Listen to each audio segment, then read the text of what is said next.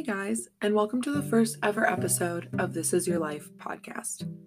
A podcast about becoming the best versions of ourselves, growing through experience, learning new tools to help ourselves and those around us, taking a leap of faith through our own intuition, and giving each other positive, encouraging advice and all around love.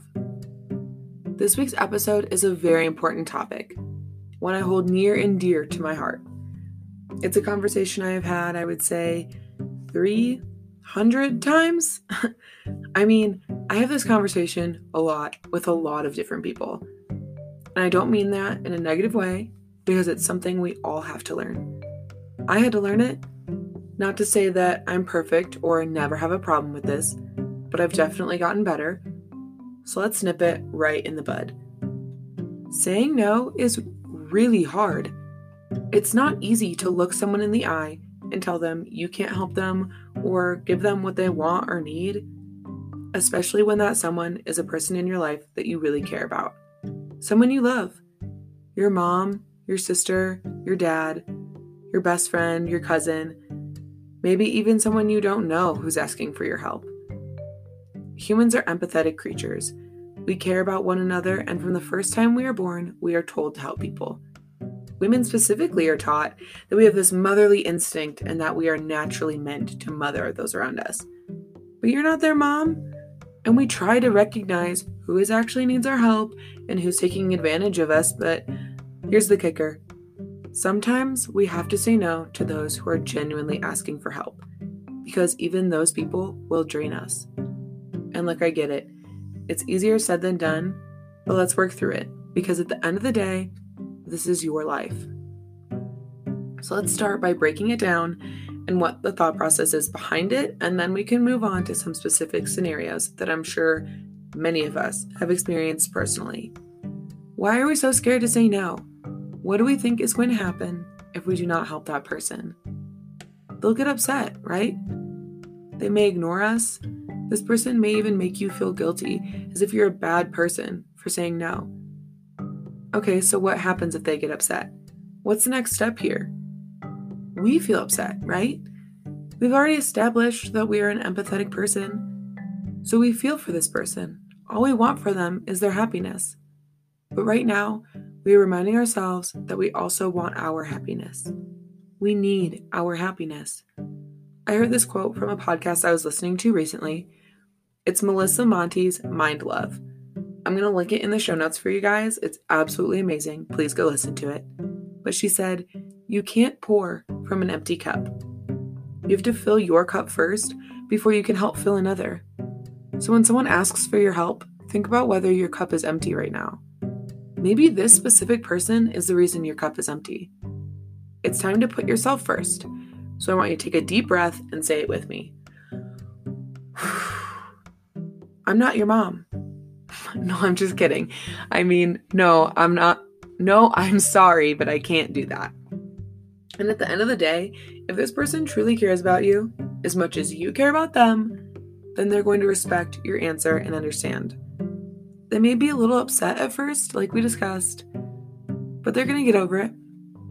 Okay, so what are some specific examples to give us some more clarity on this topic? One example that I think almost all of us have experienced in one way or another is those around us asking for our time. Maybe your friend is always asking you to run errands with them when you're busy. Maybe your significant other is getting just a little too clingy. Maybe someone is always asking you to do acts of service for them, like finish cleaning for them at work so they can leave early every day, or help with a school project because they didn't have time to finish it for whatever reason. And of course, they seem like little things. It wouldn't be difficult for you to help them, but it happens consistently, without fail. And hell, you're tired of it.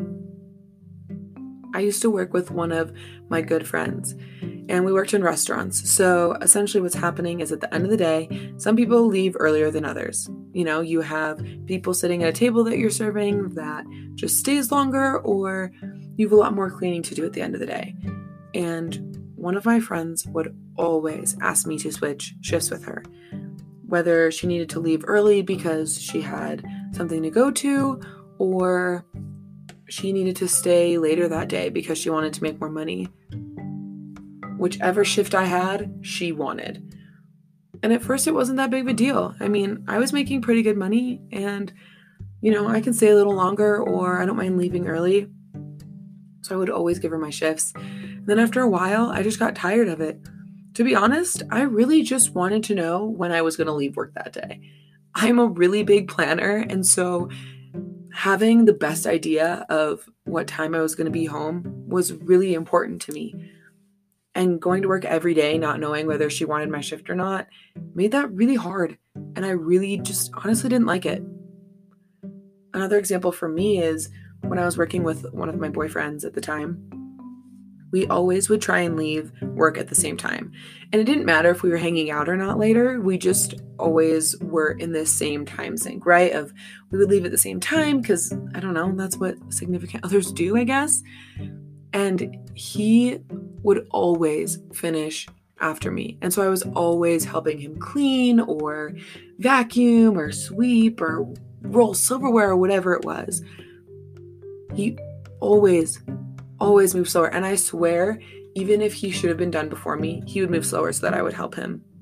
Sometimes he would tell me that he needed to leave before me to go to the store to pick up groceries for us or something like that. And so would ask me to finish his work for that reason. It was ridiculous. And I got so tired of doing it because I'm not your parent. It's not my job to make sure you get your work done or you make enough money or whatever it is. I got to think of myself sometimes. So how do you prepare yourself? How do you get into the right mindset to confront this person or to just let them know that you can't help them out this time? Well, first things first, you need to do whatever it is that makes you feel powerful and in charge. For some people, that might mean journaling. For others, it might mean listening to their favorite song. For me, I like to do a little bit of both. I journal a lot in my life, and so I usually sit down and just get out all of my feelings overall.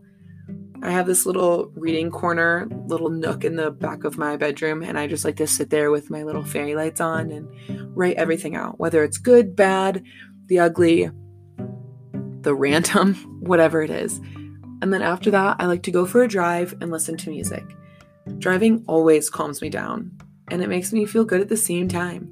Whenever I go for a nice drive, I'm always able to remind myself that things are not as big of a deal as I make them out to be. I'm a very anxious-prone person and have been known to chalk everything up to being the end of the world. So finding coping mechanisms has been very important. Going for a drive, taking some long, counted-out deep breaths, and journaling have been best for me. I also like to do a little grounding exercise. If you are someone who's very anxious, this might be really good for you. If you're kind of feeling like you're getting, extra anxious in that moment, or maybe you want to go talk to them and then you feel like you might have a panic attack. Grounding has been really important for me. What I do, and actually my mom recommended this to me, and I've done it many times, but I'll take one big deep breath, and then I pick something that matches all of my senses. So for example, right now, I can feel the chair that I'm sitting in under my body. I can see my microphone right in front of me. I can hear my pug breathing in the background. And I can smell the giant cup of coffee that is awaiting for me after I finish recording. And doing little things like that can kind of bring you back into the situation you're in, or just in that moment that you're feeling, and kind of calm you down. Get your mind off of initially what you're thinking of. Try repeating out loud to yourself in the mirror, "No, I'm sorry, I can't do that." Or just try saying no to yourself. Get yourself used to that phrase or that word and be familiar with what it feels like, with what that word means and how powerful it can be, how powerful it can make you feel. Next step, have a reason why you can't help this person. Maybe you have to get home right away to help your mom with something, or you have a lot of schoolwork to do. Maybe you have plans later. Maybe you just don't want to. If confrontation in the moment isn't your gig, try pulling them aside separately and just addressing it before they even have time to ask you for help. Hey, listen, I don't mind helping you finish your closing work every now and again or switching shifts with you, If you really need it, I can do it, but I can't do it every single time. It's not my responsibility, and I have my own stuff going on. Now, if this isn't your gig and confrontation is something that you're really nervous about, maybe you could just try writing this person a letter.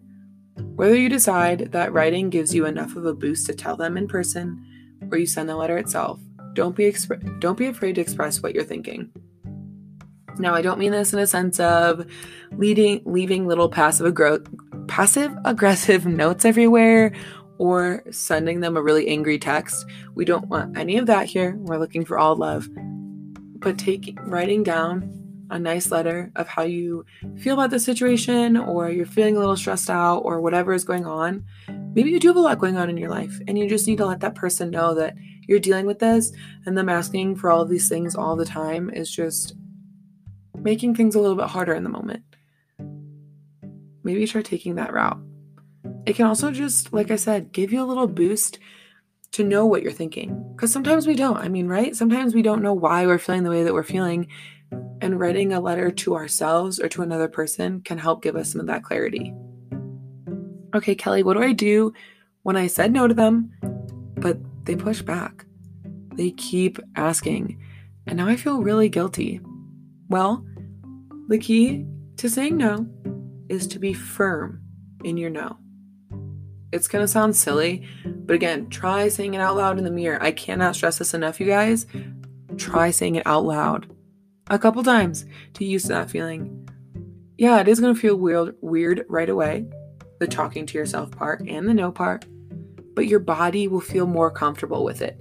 You'll seem way more confident when you say it out loud. Watch your facial expressions, because even if you say no, if you look scared, they're just going to pounce on that right away. Get to a point where you wouldn't even question yourself. Say no like you would if your annoying little brother asked you for $100. When you're firm in your no, other people won't question it and will remember the next time they want someone to give them the answers to their own homework. The other night, my boyfriend and I were watching the movie Knives Out, which, first of all, really great movie. Second of all, in part of the movie, the grandfather is saying no to his children because they're all fighting over who's going to get his money and his estate and whatever, and he's trying to cut him off, right?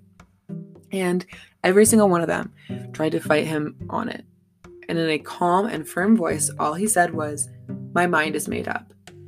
And I found those words to be so powerful. That one sentence was his way of expressing that there was no use in wasting their breath because he was not changing his mind. No means no. When I look back at the person that I was when I used to say yes to everything, I was terrified at losing my friends. And that if I said no to my boyfriend, I was a bad girlfriend. That people wouldn't see me as a selfless person anymore. I always viewed myself as a friend anyone could turn to.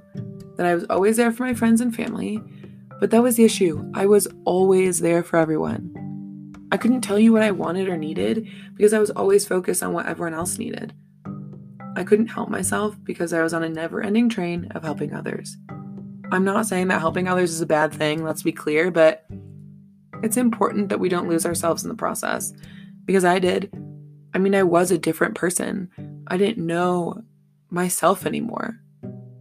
I was so worried about losing these friendships.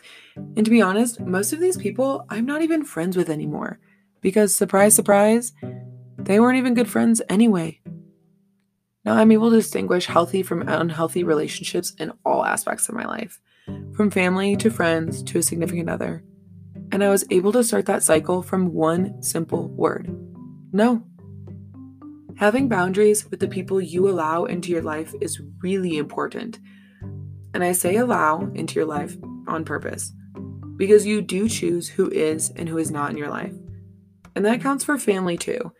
Just because you were born into the same family does not guarantee a forever relationship with that person. Everyone has to earn that bond and mutual respect. You control who receives your time and energy. You control who receives your help.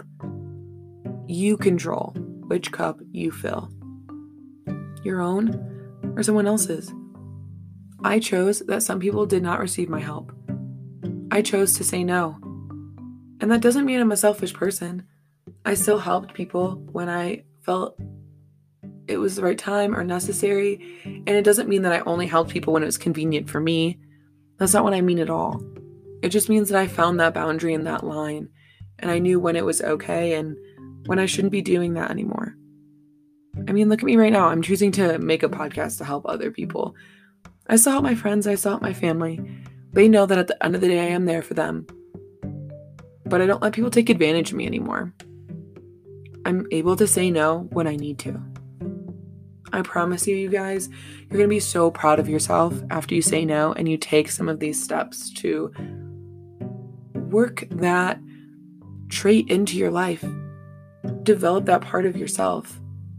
I'm going to be proud of you too. I'd love to hear about your experiences with finding that personal power and taking control and how you felt afterwards. If there are any specific topics you are looking for advice on, you can email me at thisisyourlifepodcast@gmail.com. And please let me know in the email if it's okay for me to share it on this podcast with our listeners or not. Remember, guys, this is your life and no one else's.